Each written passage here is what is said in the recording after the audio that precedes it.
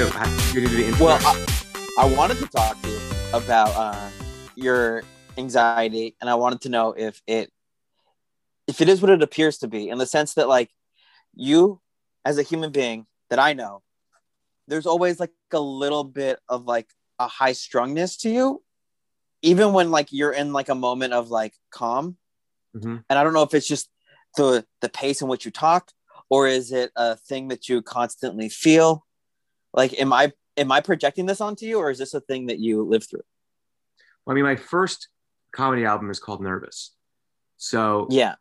Obviously, I'm aware. Mm-hmm. I mean, yeah, dude, I'm a very anxious I know. person. For anyone listening, it sounds like I'm throwing something right onto you. And you're like, no, I mean, this is kind of, it's your personality. It's what you are. Well, yeah, I'm a little bit, I'm definitely anxious. I think it definitely I've always been a little neurotic. I think it definitely got heightened when I started doing comedy. Mm-hmm. And I think for several different reasons, I think on the performance aspect of it, I think, I really, I guess maybe because we unlock I really do believe comedians, the more you do stand up, I really do believe we kind of like almost unlock this intuition. You're on stage and you just kind of, you just kind of start to see and feel a little more if you're doing it right. Mm-hmm. I think maybe my anxiety was kind of heightened through the art form, kind of seeing things more quickly. I think so, because like I'm not. I would say, like, talking to you like before. What? Oh no, I want you to repeat that last part again. No, I said I don't know if I'm articulating it correctly, but I just feel like, just from performing, it's just kind of heightened it. Yeah, kind of. But like, if I was to not know you at all, and I talked to you before stage, or like watch you like talk to your friends before stage, you're like, oh, that guy is a little. But then the energy at all, it's like no. I use this energy, and I shift it around and entertain people with it. It's like part of your tools. Well, I think once I get to the club, I'm just like a little bit, and also on top of that, like, I'm going to be real, man. It's like, I've been doing stand up for a long time, and like, this might get, comments like this get backlash, but it's also real. It's also true. And the comedy community is not supportive. And quite frankly, like, I think when I go to clubs, like, I kind of just want to get in and out because, look, people have been really terrible to me, truthfully. So like, I'm always there, like, all right, what's going to happen next? Who's going to like, so I think I just go there and I'm typically just like, hey man, I just want to do my art and get out, I'd love to like hang out and chill more, but there's always, it always seems to be, especially the places where like it's more free for people that just hang out, like where there's more hanging out. It's always just kind of like, you're stuck, maybe you're in a rush and then you get stuck in conversations you don't want to be in. And sometimes maybe you just got stuff on your mind, so I think maybe like, I don't know if I was always like this. I think it got like kind of worse with time and just like the exhaustion of like having to entertain such BS, Yeah. And I know it's like, and I think that like, even if people hear this and they're like, oh man, I can't believe he's saying this, I feel like they're also listening to this going, yeah, but he's right. That's definitely out there. People have a hard time distinguishing whether the comedy clubs are a comedy club or a bar, like specifically the comics. And like, when comics make the comedy clubs their bar, it makes me uncomfortable. Yeah, because I'm just sitting there like, hey, I'm at work right now. Yeah, like, and I feel that way too. Like, I want to get in, I want to crush, I want to come back, and like, I do want to bask in it a little bit. I definitely do, but I also don't want to get drunk in front of my coworkers or see my coworkers get drunk. It's weird to me. And also, it's like, and also, I'm not saying that like hanging out at a club is not good, because you should, if you're a comic trying to break in, you should hang out and you have to schmooze and you have to bump, rub elbows, and like that is how it works. So I'm not hating on people that are doing that to further their career, but the ones that are just like hanging there, or they're bitter and they're just throwing shade at you, and it's like, hey man, I'm just trying to get up, and if you want to come up and say, hey, what's going on, and like, be organic, and you're like, look, you're trying to cultivate a relationship. Like that's cool. I respect that. Yeah. I've done it. I still do it. You have to do it. But you know, that this culture now of like, it's almost like there's like weird roast battle culture of like everyone coming in and just kind of being mean to one another. And like, I just have like weird, it's just, you know, so I think that's a lot of times where my anxiety comes in when I'm at the clubs. I'm just kind of like, yeah, you know, what's up, man? I kind of just want to do this. And I just want to, you know, kind of go home or. Yeah. But when you do see a friend, doesn't it relax you like just a little bit? Like when I saw you at Comedy Chateau a couple weeks ago, I knew like 1-2 people kind of there, right? And then you showed up and it's like, oh, finally, somebody I've known for years. Like this is good. Like I can be there and comfortable. Yeah, that's why I kept walking over to you too, because like I actually like that place, but there are a lot of people that hang out there, and you know, so yeah, I love the stage and they're good to me there. So, but yeah, that's one of those. Yeah, and their crowds are amazing. It's kind of crazy how good their crowds are. Yeah, and also I was like, I think when I saw you, I was going back to New York the day after. Yeah, it was definitely. I was shipping my car. I was getting picked up at like 6 a.m. I was definitely like that night. I was actually very stressed out. With reason, you know, yeah. so than just like whatever. But yeah, I think that might be a little bit of where my anxiety lies there. Also, like I think I've embraced it for my art, which probably isn't which is good for my art, but is it good for me day to day? Probably not. But it's something I've actually been working on because I've always been an anxious person. Like, don't get me wrong. It's not like I was like, even keeled and then stand up. And then I started doing stand up and all of a sudden I was always an anxious person. But yeah, definitely heightened after, you know, door. But at times it's funny. Some aspects of my anxiety had actually gotten better from stand up, maybe because I was more fulfilled. Mm-hmm. But or do you think maybe you're in more control? Because there is a control that you have over the audience. Yeah. And so I think like you being able to have the anxiety and still be like, look, I'm still controlling the room with the anxiety. Like it is just another tool in my belt. Well, I think I've already used that metaphor really. So, well, I think, yeah, but it just makes you feel, what's the word I'm looking for when you feel like things are, by the way, I don't know what's wrong with me. I forget words now. Do you do this? All the time. Yeah. Every year I lose words. That's so it's weird. Every year you lose words. Every year there's words that I'm like, what's that word? I find myself going, what's that word? Why do we do Yeah, I know. And it's like simple ones where you're like, when you put two things together and someone's like, combine, you're like, yes. And you know what's annoying? Really sorry. When someone's like, it's on the tip of your tongue. But like, truthfully, it is in some weird way. Like, I understand that meaning, that saying so much. It really is like on the tip of my tongue. But like, it really is. I was actually proud of myself. Like 2 nights ago, I was on stage and I had a word on the tip of my tongue. It's in my act. I should know it. I forgot it. And I asked the audience, I was like, what's that word when you do the thing and the thing? Yeah. And the guy in the front said the word and I was like, thank you. And then I like went on with it. And I was like, I'm happy that I didn't get nervous with it and stayed calm with it so they could like go with me on the journey still. What a great magic act. What a magician. That would be a great act if a magician was pulling words that were on the tips of people's tongues out of the tip of his tongue. He's like, you have a word. Oh, that'd be great. Here's your word. And then he pulls it out. And they're like, oh my God, it was, you know, nefarious. How did you know that? So have you ever been to an honestly like awesome magic show? Where you're just like, this guy's reading everyone's mind here. This guy's from another planet. Yeah, the Magic Castle was pretty good when I went. I went there a few times, and yeah, I've been to some good ones. Yeah, magicians.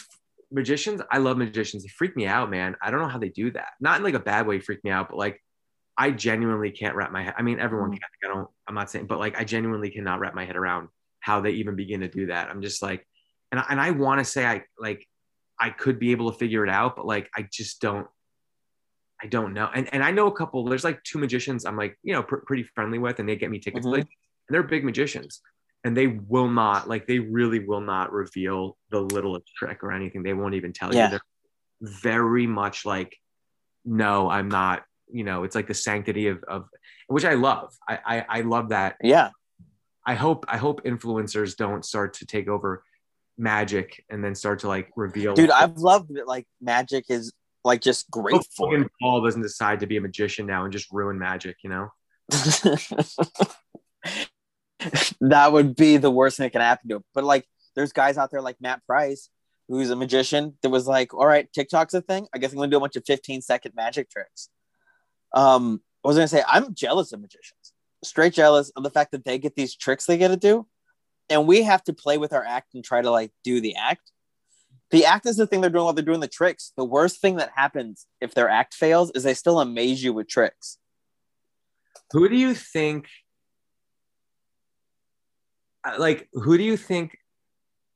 so like women are less likely to date, a comedian or a magician? Because I'll tell you what, I know a couple of my friends who have like dated comedians.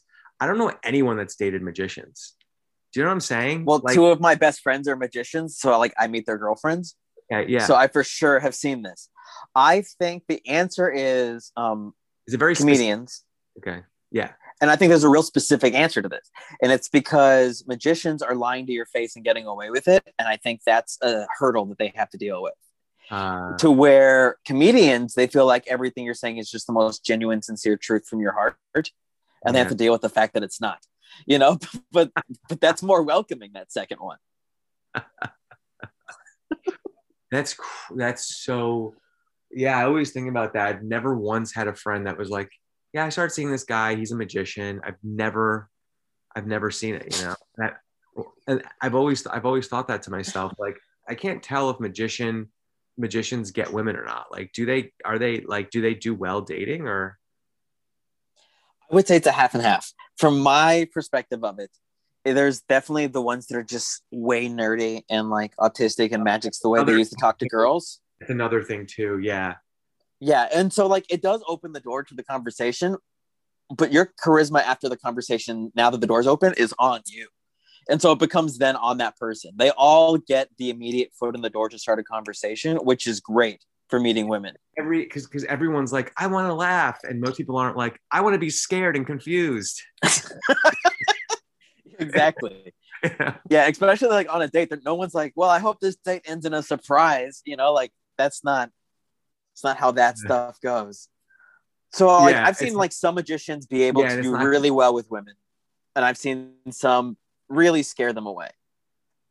Right.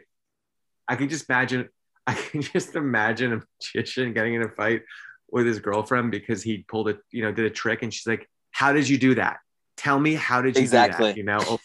It's always the same argument. So he's like, how did you do that?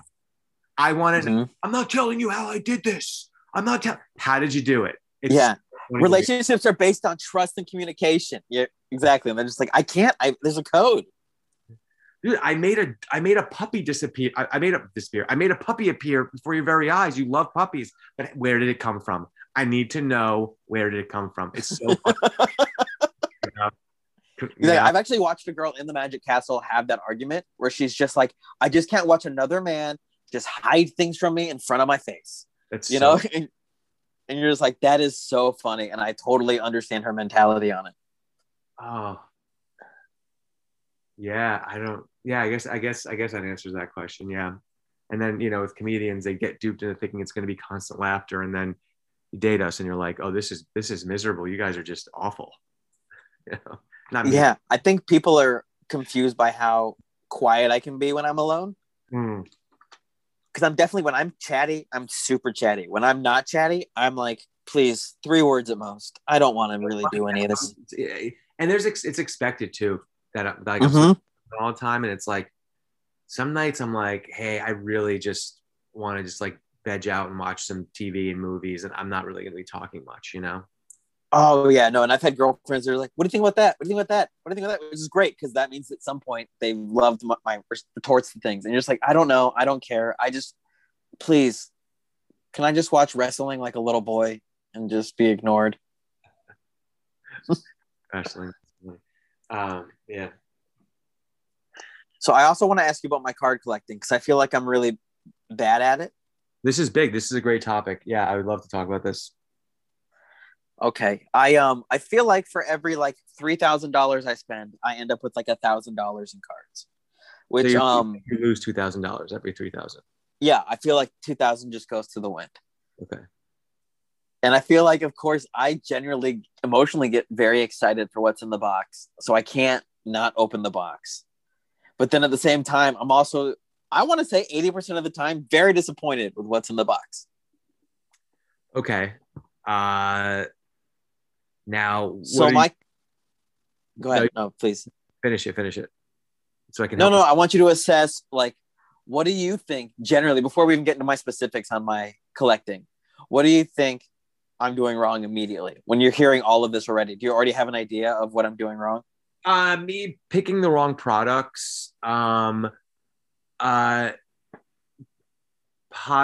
And I know that you do seem to go for like what you do want, which is the right, like, and I was always told this, like, yeah, buy what you want, don't buy what you think you should get. But I don't know, like, I'm good at collecting because it's gambling. It's gambling. You open boxes and it's fun, it's thrilling, but it's gambling. So it's like, okay, so this is what I would do. Well, right now it's tough to say that right now because the market's so high that like boxes are stupid expensive right now, you know? So that's why it seems like it's really dumb to buy it. Like stocks. You're just like, oh, they're at their highest. You're pretty much going to lose at this point. So what I used to do is I would go like, okay, I'm going to buy a box that costs $70, right? Mm-hmm. Maybe I'll lose $20 on it at most. Maybe I'll like, I'll be up, but I'm basically like, I don't think I'm going to lose much on this box, but I might not gain much on this box, Mm-hmm. And then I buy a couple of those because I would be like, I know the chances of getting a big hit in one box are not very good. So rather than one expensive box, basically is what I'm saying, rather than buying one expensive box where it could be bust, or feast or famine, I buy a little bit of a cheaper box, but I'll buy a couple of them. Mm-hmm. I feel like there's a good chance of getting something in a couple. Football, I've always been one thing I've heard consistently from people is always sell football. If you get it and that player's hot, sell it because they could have an ACL tear the next day. Players don't play as much anymore.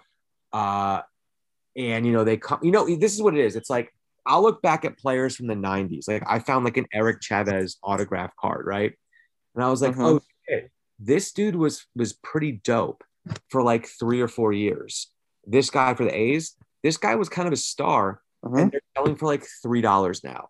Because unless you're like a bona fide Hall of Famer, you just lose value because there's always going to be another Eric Chavez that comes into the league. So with Justin Herbert, it's like, yeah, he had a really good season, and look, he could go on to be the next Tom Brady. We really don't know, but like chances are he's not. So yeah, sell while he's a hot rookie. Because he's going to go through some growing pains. He's going to get banged up a little bit, Mm-hmm. And it's like, well, let's look at Carson Wentz. We thought Carson Wentz was going to be great, and now I have so many Carson Wentz autographed rookie cards, dude. So many, and I'm so bummed, and I need him to do well. Even if he does well, the prices aren't going to go back because now he's known not to be the next Tom Brady. It's now official that he's not the next Tom Brady. The second there's just the stock is down. The second he starts to do well, I'm unloading all of them.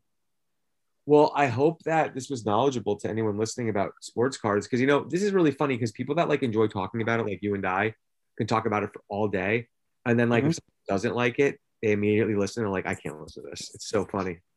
Oh, I know. There's going to be a disclaimer because it's going to be like, hey, listen, if you don't like that, you can just skip this. But if you're here for that, you're going to love it. So, wait, I'm trying to see if I can find. Here's the one I'm going to keep. Some patches and plates.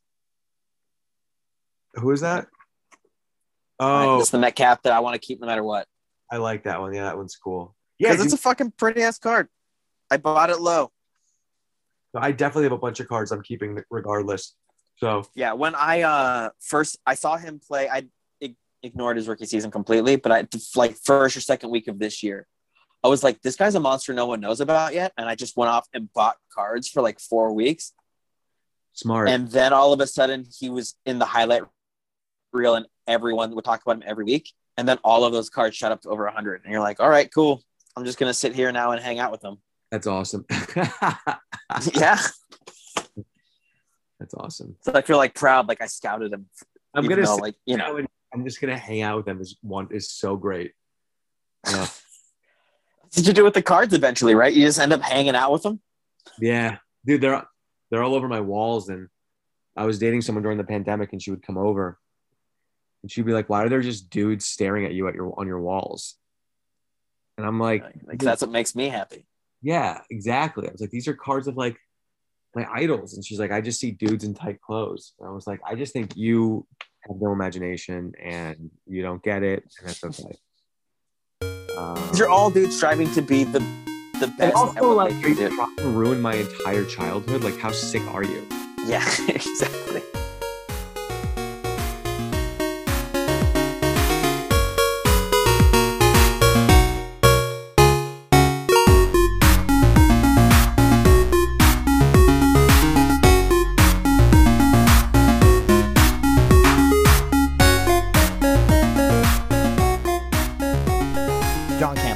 Guys, John and I ended up on the phone for an hour after this podcast took place, just showing each other our baseball cards and having like an 8-year-old boy conversation where we're just like, I got this one, and I got that one. This one's my favorite. I mean, there's a little bit of that you heard in the podcast before I, faded out to the next part, because afterwards, I taped the whole thing. For like the next hour and a half, we just talk about baseball cards in depthly, which was a great, interesting conversation. He should have his own baseball card podcast. We talked about that a little bit, but it got too baseball cardy for just this one alone. If you want more baseball card podcast information, let us know. I think John and I should do a whole episode just about baseball cards and not even talk about regular life things. But I did want to have him on and talk about anxiety and regular life things. So there we go. John Campanelli, he mentioned briefly that he is running a baseball card store in New York. So let's go through some of the information. Like, if you like him, follow him on social media. He's on Instagram at John Campanelli1. It's his name with the number 1 at the end. And then the store is called Perfectly Centered Store. And Perfectly Centered is in New York City. I believe the neighborhood is called Larchmont, which is a neighborhood in Los Angeles too. Him and Corrine Fisher run a baseball card store. PerfectlyCenteredStore.com if you want to check out their website. And that's where you can find baseball cards. And if you show up and want to talk baseball cards to John, pretty sure he'd love it. The dude loves baseball cards. And not just baseball, all sports cards. It's just easier to say that because it seems like it all stemmed from that. I greatly enjoyed this episode. I hope you guys greatly enjoyed it too. Next week, I have a guy named Ben Seaman. And that name is very unfortunate, and we did not talk about his name at all. I've had that conversation with him many years ago, so there was no need. But we did talk a lot about DuckTales. He wrote on season 3 of DuckTales, and I asked him about 20 DuckTales questions. It is DuckTale filled. We do talk a little bit about like the other stuff, like Crazy Ex-Girlfriends mentioned. We don't go into any great detail on it, but you would also recognize him from that show. If you guys, I don't know if you guys, I haven't heard much as far as like getting any DMs from like when Danny did the show, who's a character on Crazy Ex-Girlfriend. But yes, he's coming next week. It's also a great episode. I loved the whole conversation. And I'm actually excited to go through and edit it. Because you're like, yes, all this DuckTale information. So much Disney. We talk a lot about Disney legal, which is also a fun topic in itself. So, as always, you can follow me at Aaron M. Marsh on all my things. And thank you for listening. And thank you for putting up with me.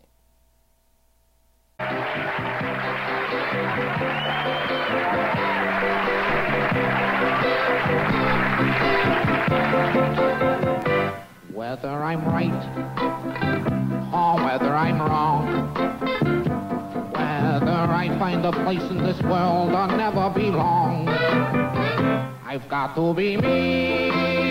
I gotta be me. What else can I be?